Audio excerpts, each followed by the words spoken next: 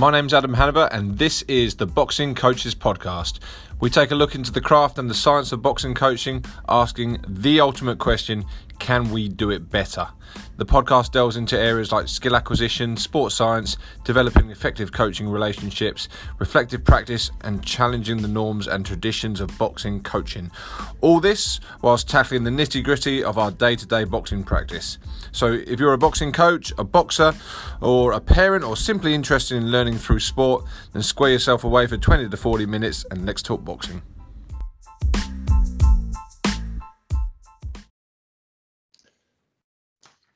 Okay guys, welcome to episode number 47 of the Boxing Coaches Podcast, proudly associated with the Box Gathering. Today, I've got an absolutely fantastic guest. We've got Ben Stewart, who's a technical lead for the British Army boxing team as part of the GB World Class programme. Ben, how you doing, mate? You well? I'm very well, Adam. Thank you. How are you? I'm pretty good, mate. I've just been to a sort of a zoo. I've been running around and I think I smell like giraffe at the moment, so... but I thought I'd jump on now with the podcast before I jump in the shower. So, Ben, could you tell us a little bit more about your, and this is a vague question, your history in boxing, mate? Where did it all start? I think starting boxing at an amateur club called Berensfield Boxing Club at the age of 14. Same story as a lot of people got into it for fitness mainly and keep out of trouble. Boxed for 5 years with them before being diagnosed with ulcerative colitis. So I had to have my colon removed, going down the wrong path, dragged back involved with the club, got into coaching young, did my level 1, 2004, level 2, 2005. Wanted to pursue a career in sport, so went to uni in 2007. Was lucky enough to get a job with the NGB in 2010 while carrying on the coaching. That was down in Luton. And then got a full-time role in Sheffield with the NGB in 2011. Level 3, 2013. Started working with England 2014. Full-time with England. And then a GB pool coach 2015, which is the same year I think I did my AIBA level 1 star. And then 2017 did my AIBA 2-star for getting a full-time role with GB the following year, 2018, which is working with the British Army, which is obviously the role I'm currently doing. Wow. Okay. So there's a few sort of landmarks in there. I think you did your 2-star in Ukraine. Is that right? I think I remember you saying. Yeah, in Lviv in Ukraine. What was that like? Do you know what? It was fantastic. Obviously, Ukraine's one of those sort of powerhouse nations with the boxing. It was really interesting doing the course. It was split. It was Russian speaking and English speaking. So it was a hot week in Ukraine where you effectively have to sit through 2 courses, one Russian, one English. So at times it was quite hard to stay awake in a hot classroom, but it was an incredible experience, especially doing the practical elements in the gym with coaches from the likes of Russia, Azerbaijan, Kazakhstan, and obviously Ukraine itself. So now it was a brilliant experience. Okay, so a lot of coaches there from those sort of old Russian states were out there. Yeah, that Eastern Bloc influence. I think we both did our 1-star together, didn't we, Adam? With Bodo Andreas. Sheffield, yeah, that's right, yeah. Yeah, so it was interesting seeing because obviously Bodo's CV working in the Eastern Bloc era. So yeah, it's a interesting experience or an insight to see how they did things. Yeah, absolutely. Yeah, I can imagine a bit of an eye opener. So that brings us to your current position now in the as the technical lead for the British Army. Tell us about the team that you work with. So the team I work with the British Army, there's a lot of history involved with, or sort of prestige associated with boxing and the Army. They've got a fantastic list of national champions. The likes of sort of Chris Bessie, Martin Stead, James Allen, who we're working with now. And the Army are, really keen to keep that going and not just boxing, but they're really, really supportive with soldiers pursuing and maximising their sort of sporting potential. So the boxing team is actually the only full-time program within the army. So effectively, the boxers are released from their regiments, their units, to take part in boxing activity full time. Which I think we're the lucky ones as well across the services to be the only official full time training program. So yeah, Adam, back to your original question about the actual team down in Aldershot. The facilities to start with are fantastic, and it's a testament to the Army's commitment to supporting their athletes to maximise their potential.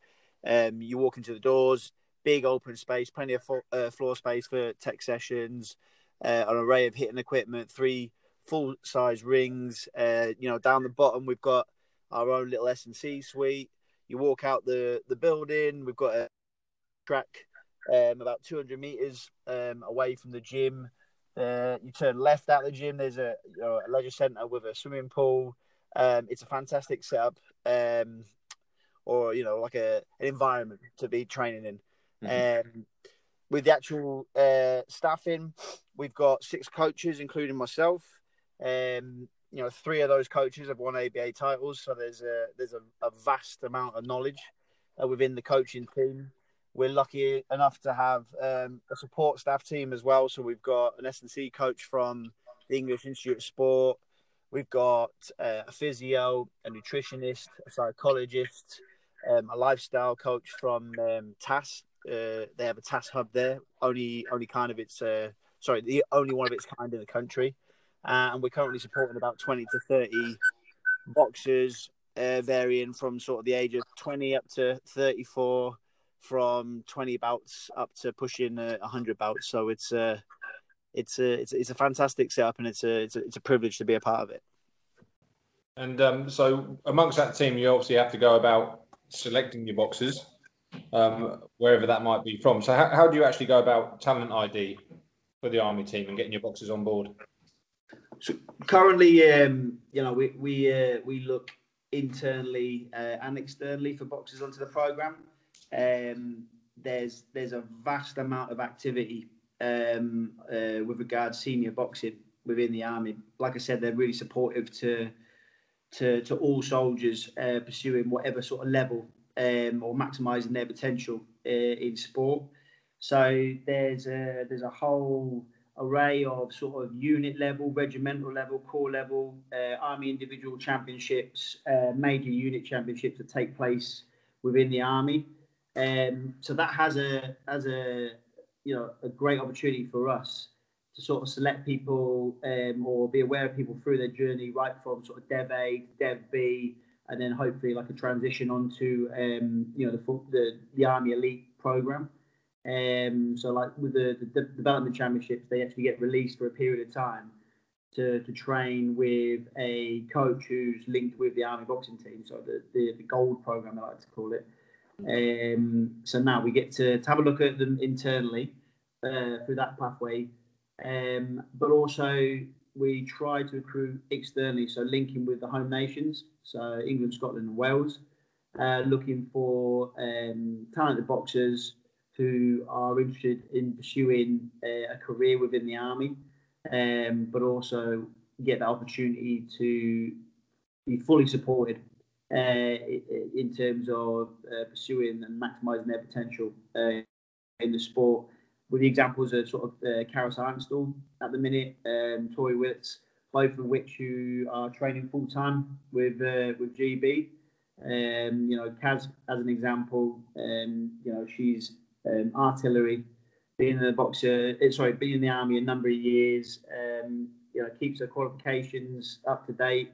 But has been lucky enough to be released by a unit to go through the system of first of all going in the development championships, then coming on to the gold squad, training full time, winning the ABAs, and then getting on to GB, and obviously medaling at World Championships in Russia before Christmas last year.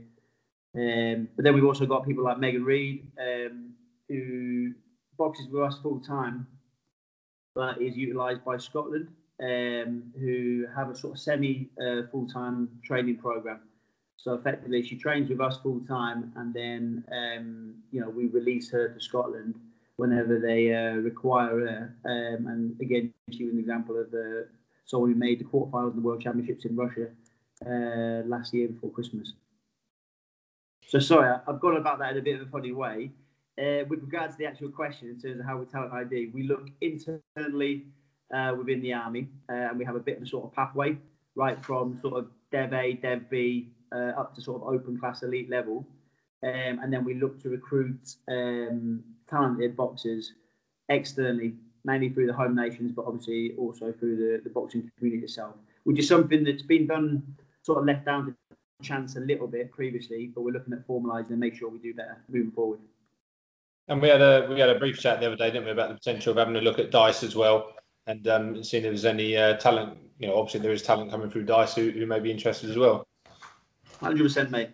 If organisations like yourselves working with athletes to develop them, making sure we're all trying to make sure they maximise their potential, but fully aware of other things in life, situations in life, where it's important as well to develop them as people, but obviously as a sort of career to back that up. So Dice is obviously looking at continued education and getting them qualifications while they're continuing to excel in their sport.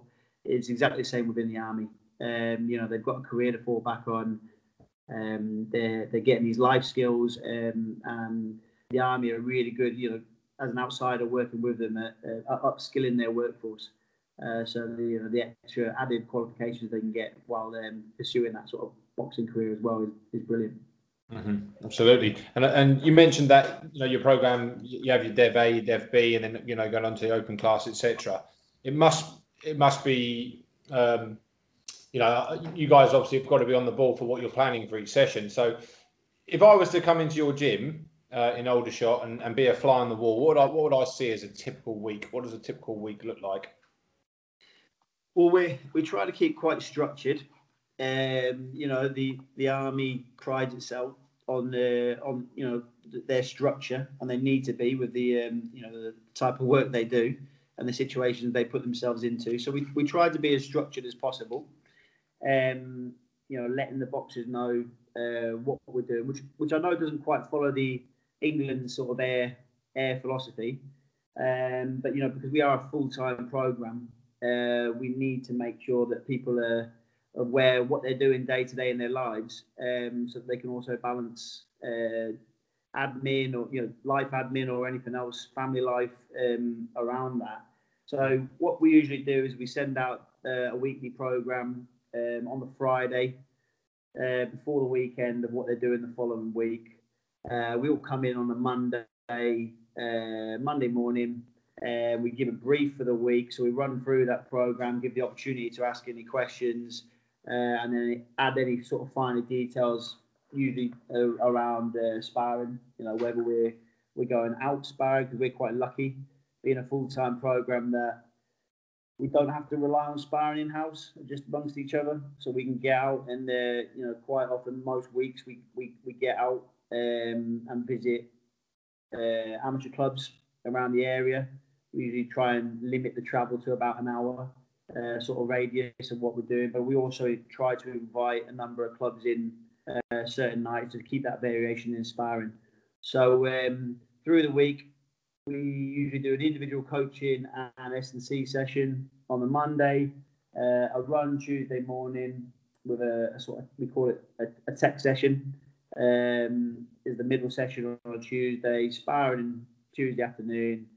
Wednesday morning, we do a sort of conditioning session on the bags, which we vary the work rates and the rest time depending on where they are in the training block, followed by a tact session, following the similar sort of theme as the Tuesday's tech session. Wednesdays they have off because we're a full-time program. We need to have a bit of flexibility with admin, hot doctor appointments, etc. Thursday morning run. Thursday middle session will be an individual coaching session, so the second individual coaching session of the week. And then Thursday afternoon will be the second sparring session. Or Tuesday and Thursday afternoon sparring sessions might be pushed back to evenings, depending whether we have clubs coming in or we're going out to clubs. Obviously, most seniors out in the city circuit have full-time jobs and are only available in the evenings. And then Friday morning is our sort of S&C session before the troops bug out of Aldershot and return back home, because they live all around the country. We've got boxers who live up in Scotland who tend to leave Friday morning so that people can get back in good time and actually enjoy the weekend after a hard week's graft. Sure. So you got a wide range of different boxers there, as you mentioned, all over the country. But also another challenge you've got is that a lot of them might be boxing at different times, especially development championships, over the Open Championships, etc. We spoke before about how you periodise your training. So, like for example, one block with 5 phases. You want to tell us a little bit more about that? Yeah, so we're quite lucky as a full-time program. That we tend to only sort of have 2 groups within the team. So we're not like a grassroots club where you'll have effectively dozens of groups in terms of development levels. You have schoolboy, school age, junior age, youth age, senior age, all with various different championships and club shows. It's really complex what amateur clubs have to deal with. So we're quite lucky that we are the full-time sort of gold squad. So what we build up to in a season is the national championships. And what we try to do is we break the season into 4 or 5 training blocks. With each training block having a target competition at the end of it, and a preparation competition or camp where appropriate. So effectively, we're building up to a target comp each training block. And like you mentioned, we break each training block down to 5 phases, which are general. You just cut me off now then. General, intense. General, intense, sharpen, taper, competition. There are 5 phases. So yeah, each phase has a sort of specific objective of what we're working towards, but also on another edge, it's to keep it a little bit fresh for the boxers. So they're not doing the same training sessions for an 8 to 10 week training period where it just feels like one monotonous slog. So it serves 2 purposes in terms of a physiological or a certain objective of what we're trying to achieve, developmental or physiological objective, but also just trying to keep it fresh and different in terms of sessions for the boxers. Sure. And obviously that block would have been something that you would have worked up to when you invited the Ukraine over. So it was a Ukraine, a team from Liverpool, Southern Counties. Anyone else? Have I missed someone there? Was it those? No, that was it, because we had 4 teams. 4 teams, yeah. In my first year in post, we were looking at the competition calendar, and we were looking at an appropriate target comp in each training block, and there wasn't really anything effective, or good for us to utilise at that sort of time. So we just thought, you know what, we'll create our own. We're in a lucky enough position that we've got a fantastic venue. And we thought, what the hell, we'll just invite a load of people over and run a round robin tournament, which I don't think we do enough in this country, where win or lose, you can box over consecutive days, which prepares your athletes, your boxers, for that sort of 3-day format, which they might come across in national championships. Yeah, absolutely. One of my girls come up and boxed 2 of yours, and another girl from Liverpool, and that was she came away from that absolute buzzing and confident, knowing that she could actually box, to that level with that kind of physical demand. Although she's not with us anymore, she'll be with you soon. Yeah. Anyway, another story. So we actually spoke before about your team understanding the scoring criteria and then your coaching team actually working backwards from that. So what did you actually mean by that? So actually your boxers understanding the criteria and your coaching team kind of working backwards from that. Yeah. So what it kind of spawned from was coming into the post and being a full-time training program. Some frustrations I've had before or previously was having a little bit of structure to what we're delivering, or something I was conscious of, especially in a full-time program. We can't really constantly wing it or just do things ad hoc when you're full-time. So I had to sort of sit down and think about, right, how can we structure what we're doing in terms of what we're trying to deliver around your technical and tactical, and what you want your boxers to have. Which, considering obviously everyone's got their own individual needs, but I was just trying to think of, as a program, what we're aiming towards, and it got me thinking. And I came to the conclusion that, well, we're trying to win bouts, and how do you win bouts? It's the scoring criteria, and a frustration I've had previously, well, not a frustration, a sort of realization. Previously working on preparation camps with England boxers before they head out to European worlds, etc. The amount of young boxers you talk to and say, what's the scoring criteria? And a lot of them would come unstuck a little bit, or wouldn't be totally sure, other than, if I hit my opponent more times than they hit me, I'm all right. So it just got me thinking that, how many of us actually know the scoring criteria of what we're aiming to achieve in the bout?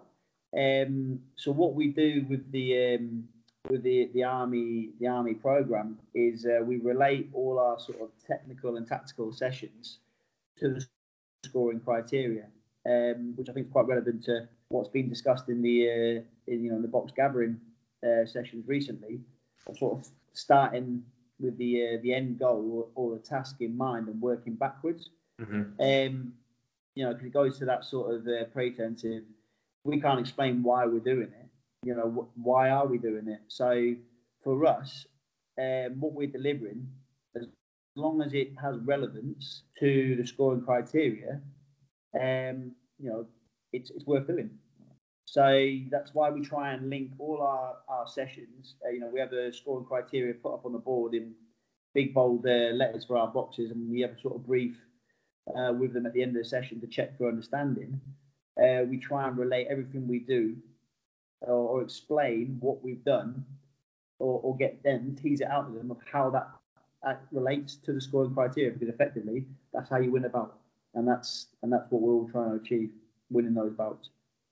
Yeah, so the behaviours that you want coming up from your boxers are geared towards that outcome, and everyone's very, very clear that this is how you actually are successful in the round and ultimately in the bout. I mean, we all know it, don't we? We watch the show, and you get some people screaming and shouting, "Oh, he's won that easily! He's won that easily!" And then you get another people just crossing their arms, kind of pushing their chest out, looking a bit smug, saying, "No, because it weren't scoring shots, or they weren't doing this, or they weren't doing that." And you're thinking those kind of three main criteria, those people haven't got a clue about. And having that knowledge is absolute power. It's going to bring your boxers on, and if they know it themselves, then they're going to win bouts for sure.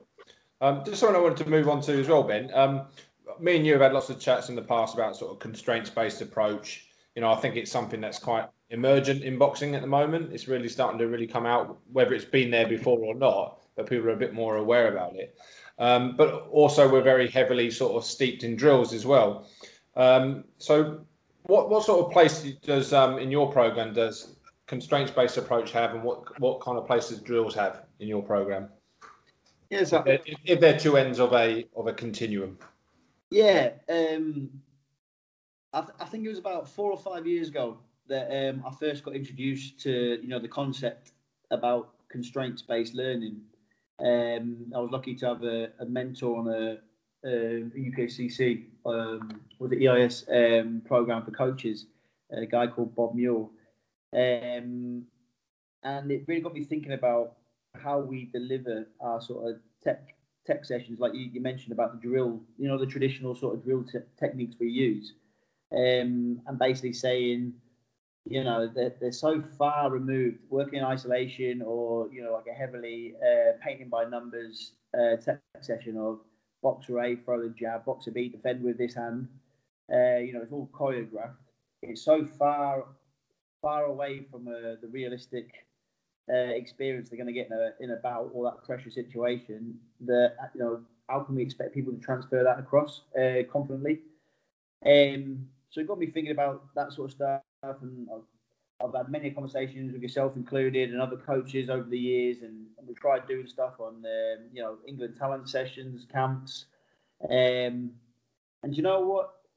I think it's not a case of this is, you know, we've been doing things completely wrong. This is what we should be doing. I think it's just another tool for us to consider, and the main thing is, you know, as long as we're questioning what we're doing, how we're doing it, and why we're doing it, and we can explain and justify ourselves like we do with the scoring criteria, then, you know, we're okay. So what we do with the team is we sort of spread our bets. You know, but again, because we've got that luxury of having so much time being a full-time program. Because I do think, you know, we've had conversations before, there's no set way of delivering. There's no set way of coaching an athlete, because effectively everyone's different and people are different. And terminology used, metaphors you might use to give examples. We're constantly striving for those penny drop moments with athletes. You know, that realization of, oh yeah, I get what you mean now.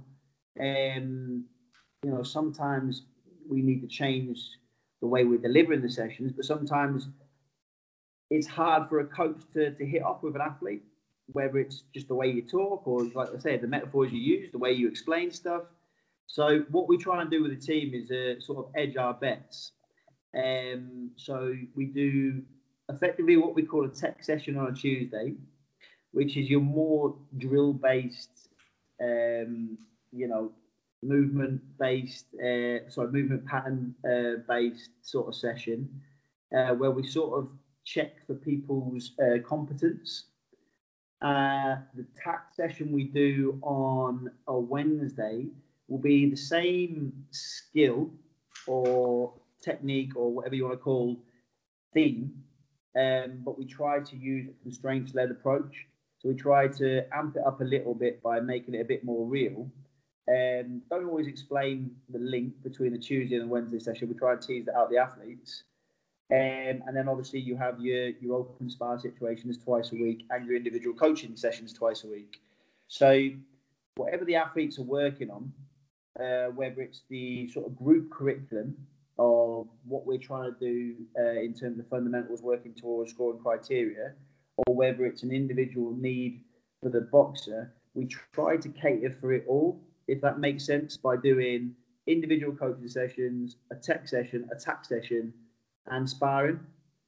Because I don't believe there is one set way of landing a message with a boxer. So we try to edge the bets with the types of sessions we're delivering. But then also what we do is we switch coaches around, and we have 2 coaches per training block buddy up with a boxer. Because the way you explain something, Adam, might be completely different to the way I explain it. Mm-hmm. And, you know, if you're working with a boxer, you might hit the nail on the head straight away. You might have that sort of rapport, and they think, or have the same sort of wavelength. They think, yeah, do you know what? I get exactly what you mean. Whereas I might struggle. So again, we edge our bets, 1, with the type of sessions we're delivering, but 2, with who's delivering them, mm-hmm. and the style of delivery and the language used in the delivery by mixing up the coaches, if that makes sense. Yeah, it does. And I think we had, you mentioned as well that if you're working one-to-one with a certain coach, obviously they mix up, but then that coach will go with that boxer when they do the open spar. Is it on the Thursday night or something like that? So they've got that consistency. It's a balance. It's like a continuum. So like it's a balance of consistency and variation. Mm-hmm. So the same way with the sessions that we deliver is a continuum between support and challenge. Mm-hmm. So the tech session on a Tuesday your dry drill based, it's very much lots of support, sort of minimal challenge. Whereas your open sparring, it's maximum challenge, minimum support. So the same way with the consistency and variation, we look at having a period of time where you're consistently working with coaches. We keep the consistency in terms of what the athletes are working towards by having check-ins with each athlete at the beginning of a training block to see what they want to work on and whether they buy into what the group of coaches believe they need to work on. So you've got the consistency there, but then you've also got the variation with more than one coach in each training block, and then the following training block working with another 2 coaches. So again, it's sort of spreading the bets between consistency and variation.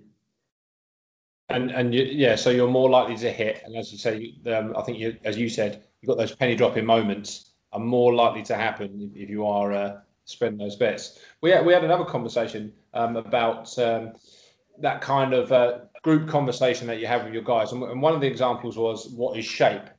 Because it's the best thing in there. You can play boxing bingo and shout, right, how many times will a boxing coach shout, keep your shape? And then you also think to yourself, actually, what does the boxer know what that means? You know, what is keeping shape? And you said that you had a bit of a conversation around that. You know, I think it was maybe a bit of a whiteboard type conversation or in front of the screen. Is that right?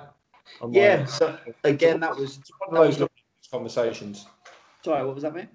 What do those look like, those sort of conversations, when you actually are trying to talk about scoring and talking about getting a consistent language, you know, so you're all talking the same language? Well, the conversations I've had with boxers around shape have been sort of like quite varied. It's either been sort of individual coaching sessions on pads, just checking in, you know, like a bit of a, do you understand what shape means? And, you know, that over years been doing that. But then, like you say, as a team, try and check that in with the coaches.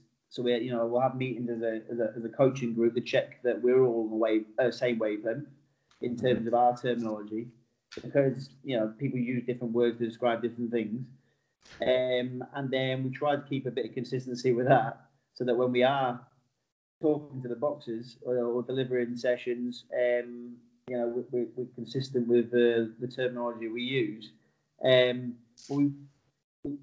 I try and get the coaches to ask more questions than just sort of give examples. So we're lucky again. We have a big whiteboard in the gym where you know we can do a sort of a debrief or you know a bit of a chat at the end of the sessions where we can try and tease out the answers from the boxers themselves. Mm-hmm. Is that what you were asking about? Or absolutely, yeah. Which brings that perfectly onto my next question. You know, you started talking about your review. You know, how you actually do your reviewing process even. So how do you know how your boxers are getting on? How do you know how the program's getting on? And I know that you use a bit of video analysis now as well. So yeah. So my question next one is, how do you review progress? So we're quite lucky being a full-time program that we can break the season into training blocks. And what we try to do is we try to have a transition week between the training blocks, which allows us to evaluate the training block we've just completed. You've got your obvious evaluations where you look at your bout results, but you know as you and every coach is aware that's not always the whole picture.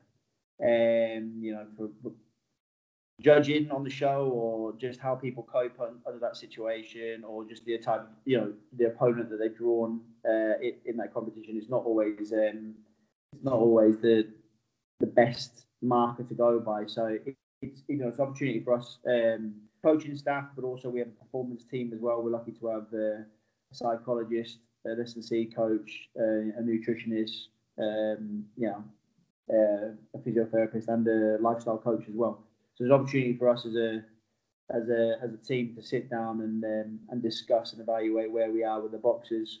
It's an opportunity to share, for the coaches to share what you've been delivering, how you've been delivering it, and whether or not you think you've seen results, or whether or not the other coaches think they've seen results in the spars they've seen or the bouts that they've watched. So then we sort of have a chat and a sort of review about what we can do better moving forward in the next block. So it's that sort of plan, do, review that we try to focus on and constantly evaluate. Ask those questions why and how we're doing something to try and improve. Because if you do the same, you get the same results. So we constantly look to improve on what we're doing. And what sort of involvement do the boxers have in that process about changing the program? Again, that's some I would say in terms of a balance and a continuum. It's something that we could do better. We have a one-to-one with each the boxers at the beginning of each training block. So as a check-in, an opportunity to discuss the previous block, an opportunity to discuss their aspirations for the current block and the blocks after, in terms of what they want to do and achieve. And then it's an opportunity to have a conversation about what we're going to work on in that block to help them achieve those goals. I would say that sounds great. I think we're probably still too coach led in that approach, and I do think although we're spreading the bets with the week program and the structure, there's still stuff that we can do a lot better in terms of making it more athlete led. But I would say we are lucky we have the luxury of being a full-time program, and we're not in that almost impossible world that most grassroots clubs have in terms of being really smart in what you're delivering because of all the variables involved. But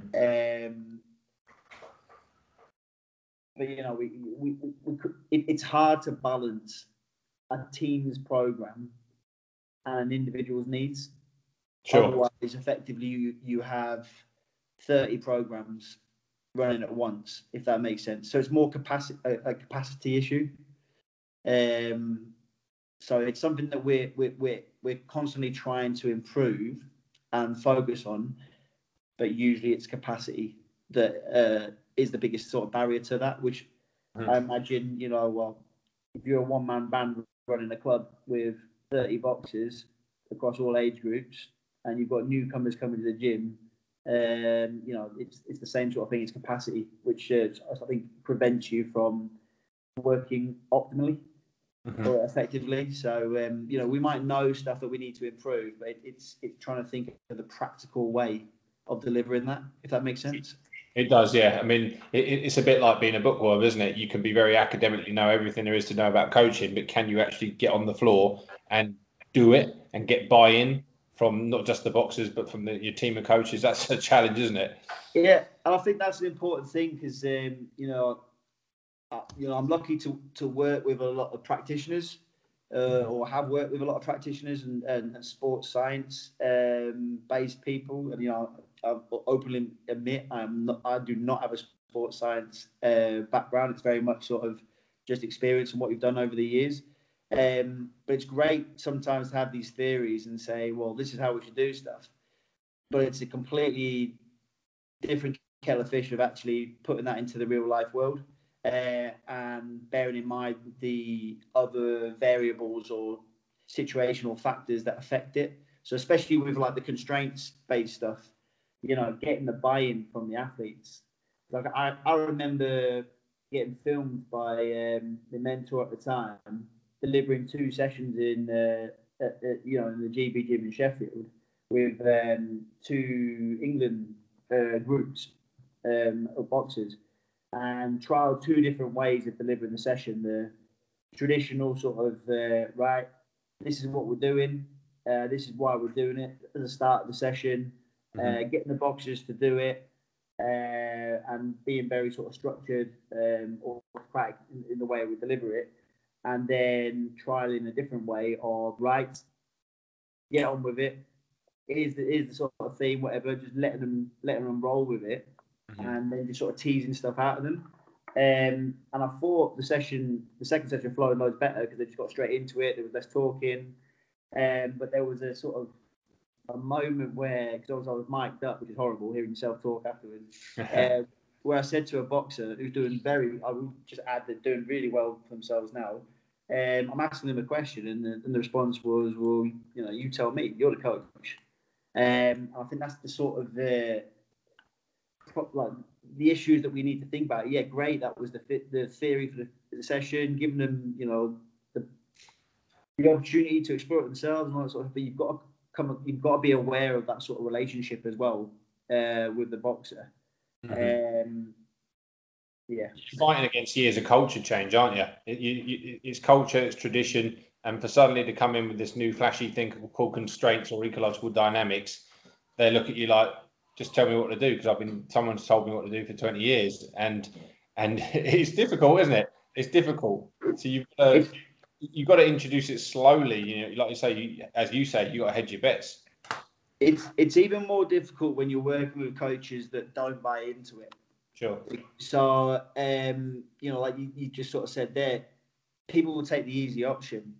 So if you're asking a boxer to maybe feel uncomfortable and think for themselves, but then they can go work with another coach who just explains it for them for his own ego. So like Stu said, we feel great when we give them the answers, and I've done the answer. Oh yeah, they think I'm a good coach. We're all sorted, and they think, oh, he's a good coach. He's giving me the answers. I'm in a great place. So it's difficult when you're sort of up against other coaches, going down that route. But we can go into a whole different conversation now, like sort of what actually, what is it, what's a good coach? How do you sort of like explain a good coach? Is a good coach that has a boxer eating out their hand, dotes on the word they say, will run through a brick wall for them. A better coach than someone who might tell them some home truths, but give them a better learning experience. You ask the boxer who's the better coach. It's a constant battle, I suppose, for any coach to sort of balance those things with that sort of support and challenge mix. Yeah. You might know what's best for the boxer, but then will that jeopardize my relationship with the boxer? It's complex, and it's difficult, and we get it wrong so many times, and you just hope that you get it right, and you just sort of recognize traits in boxers where you think, oh, I might have to do it this way, or I've come across a box like this before, and that's what boils down to, I suppose, experience. Absolutely, and I think there is a cultural change coming on at the moment. I think people are more aware of this side of coaching. I'm not saying that boxing itself has leaped over to this constraints-based side of it to continue, far from it. But I think there's a bit more of awareness, and sort of from the outside looking in with the army. If you would have asked someone 20, 30 years ago about the army, it would have been very much, drill, like you say, very autocratic. But, I know you've heard the former podcast I had with Seamus Kelly, Lieutenant Colonel Seamus Kelly, and he's talking about how the army have actually adapted to be a bit more empowering, given more autonomy. Is that something you're sort of seeing now in your tenure with what you're doing with the army? There is a bit more involvement than what there used to be? It's difficult for me to say, mate, because obviously I've only experienced not in the army, but through the team. Are the soldiers coming through with a little bit more, opinion? Should I say? Or am I putting you on the spot? No, it's just difficult for me to say because obviously I've only been in post a couple of years, sure. And I've only seen the athletes that I've worked with. So you're probably better asking someone like James Allen, who's been involved with the team sort of over a 15-year period as a boxer and a coach. So no, it's just difficult for me to say, Adam. I wouldn't like to comment really. Yeah, you probably need to have been doing it 10, 15 years to comment fully. So it's probably a bad question. But yeah, Jay Allen, if you're listening, let me know. I'd be really interested to see what you've been seeing over the years. Has there been a bit of a cultural shift, or has there not? So yeah, just finally, Ben.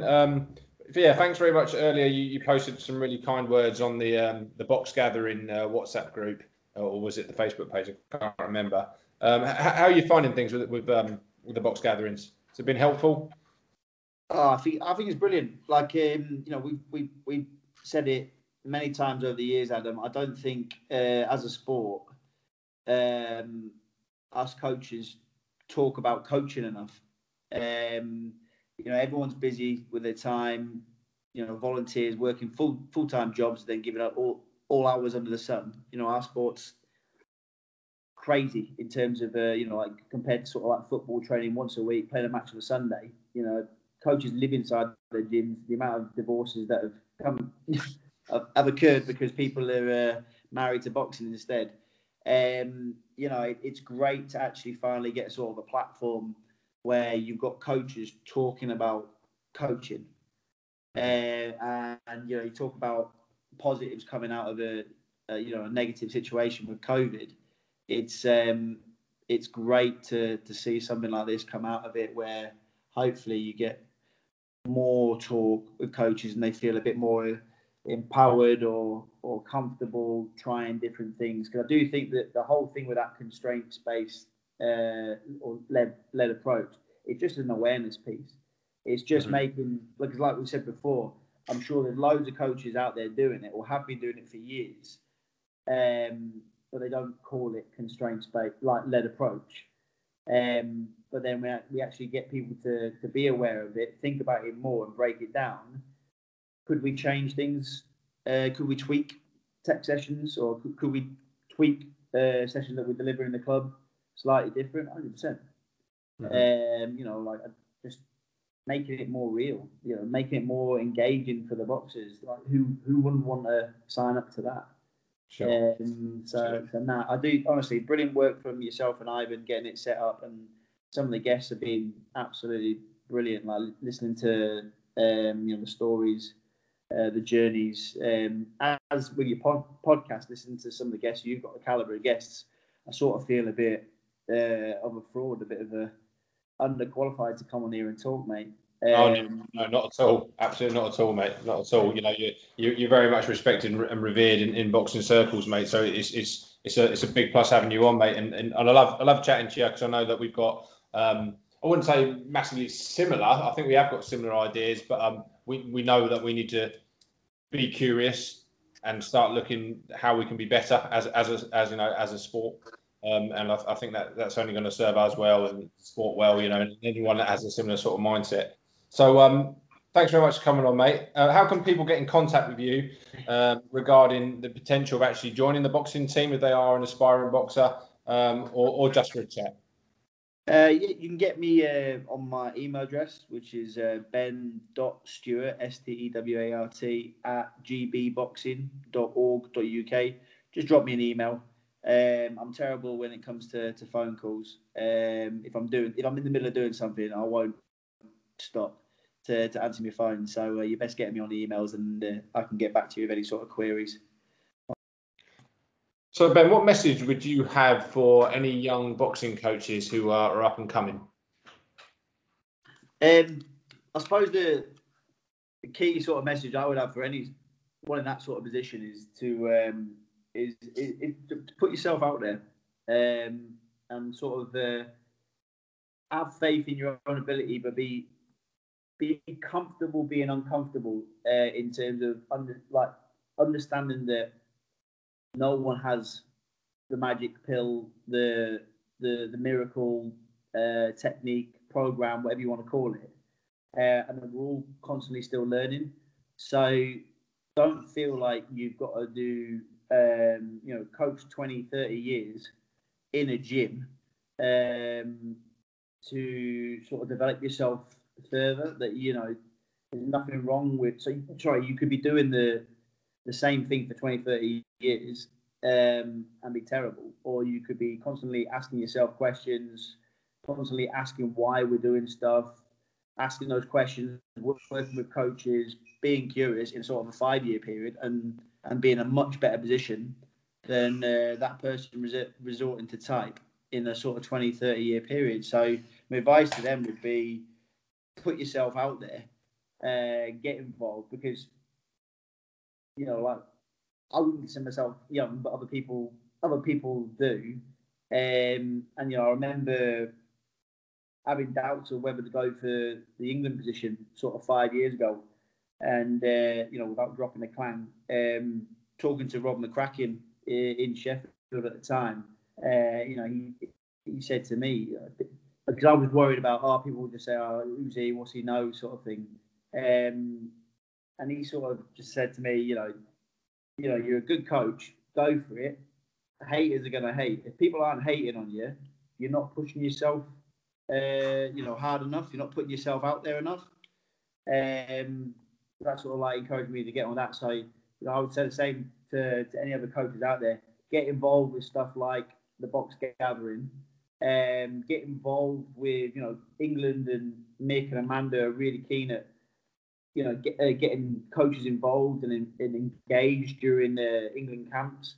Put yourself out there, work with other coaches. The best way of learning is to work alongside and learn from other coaches and share their sort of learning and ask them questions and like pinch those ideas. But you only get that by putting yourself out there. So don't be thinking I've got to stay in my gym for 20 years before I can even be considered for stuff moving forward. Get out there and ask questions. Sorry, is that a bit of a long-winded? Do you know what? I've got nothing I can possibly add to that. Just amen. I completely agree. You can't just regurgitate stuff for the next 30 years. You have to be innovative. You have to be curious, and you have to actually want to improve. Because at the end of the day, who are we there for? We're there for the boxers. And if we're not getting better ourselves, we're just repeating the same rubbish. Then we're not going to help the people we serve. So yeah, I think you articulated it fantastically, mate. So thanks. And that's a really important point, Adam. Every boxer you come across will be a new equation. So that's why you should feel comfortable not feeling like the fountain of knowledge, because every boxer that steps through your gym doors is going to be completely different to boxers you worked with in the past. You might recognise traits in them or draw upon previous experiences where you've come across that type of behaviour, or maybe that sort of physiological type of boxer, or some habits they have. But you've got to be comfortable feeling uncomfortable. Be comfortable not knowing all the answers, if that makes sense, because every boxer is different. So I think the quicker you sort of realise that and feel comfortable with, right, this is an opportunity for me and that boxer to go on a journey together, to work things out together. Because it's not a case of I've got all the answers, so I'm going to spurt these out.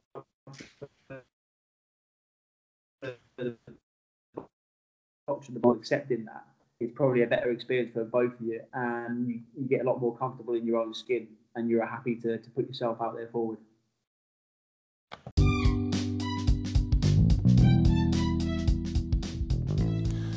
So again, massive thanks here to Ben Stewart. A great insight into sort of a day in the life of what it looks like on the British Army boxing team and how they structure their weeks, months and their training regimes. Underpinned by a fantastic knowledge of the science and understanding of learning principles. So it's not surprising at all how why they're successful. So a couple of key takeaways from me: spreading the bets to be as athlete-centered as possible and to get as many penny dropping moments as possible. I thought was an absolutely fantastic way of doing it. So you're accommodating for the people rather than them accommodating for you as coaches. I enjoyed listening to them speak about how they structure their days and periodise their training blocks, as I mentioned, to actually get those penny dropping moments. Ben always kind of impresses me with his sort of ongoing want to get better. There's no ego or bravado there, but a real strength in how he role models his willingness to constantly improve. And that's something I'm sure his boxers pick up on and want to achieve themselves. So another strength of Ben's, aside from his knowledge and organisational skills, which is apparent, is his great interpersonal skills. I'd say he's excellent at establishing rapport and developing relationships within his team. One of the key reasons why he is so successful and so respected. So again, thanks to Ben. Just a little aside, Ben alluded to it, as did I in the podcast, The Box Gathering. It's a new endeavour that myself and my colleague and friend Ivan Cobb is embarking on. So we have a big community of practice where people are logging on to us, and we are producing some fantastic guests for you to jump on the Zoom and ask questions as we interview these guests, top people from top boxers in the world, to coaches, to academics, for anything that's boxing related. And I know it's been a big thing over lockdown for a lot of people, and it's a real big move, and it's starting to move real forward now. So if anybody's interested in the gatherings, then just drop me a message. That's adam.hanover@gbmc.ac.uk, or of course on any of the boxing coaching podcasts, social media platforms. Usually you can get me on all three, but especially Facebook. And it's a real growing platform for people just to get better, to improve, and our hashtag is connect, share, grow, and that's exactly what we're trying to do. Connect coaches together, sharing information, and growing and getting better together as a sport. So big things ahead there with some fantastic guests. Okay guys, thanks very much, and look forward to speaking to everybody soon. All the best, take care, bye-bye.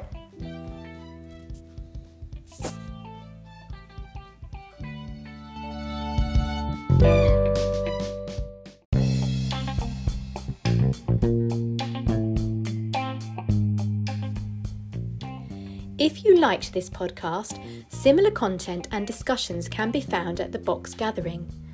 The Box Gathering is a social initiative born out of the ashes of the first lockdown in March 2020. We provide a platform where coaches, boxers, officials and boxing enthusiasts can join together online to discuss various boxing topics. It's free to join, and upgrade options offer unlimited access to all our live gatherings, campfire videos and coaching resources. Join today at www.theboxgathering.co.uk.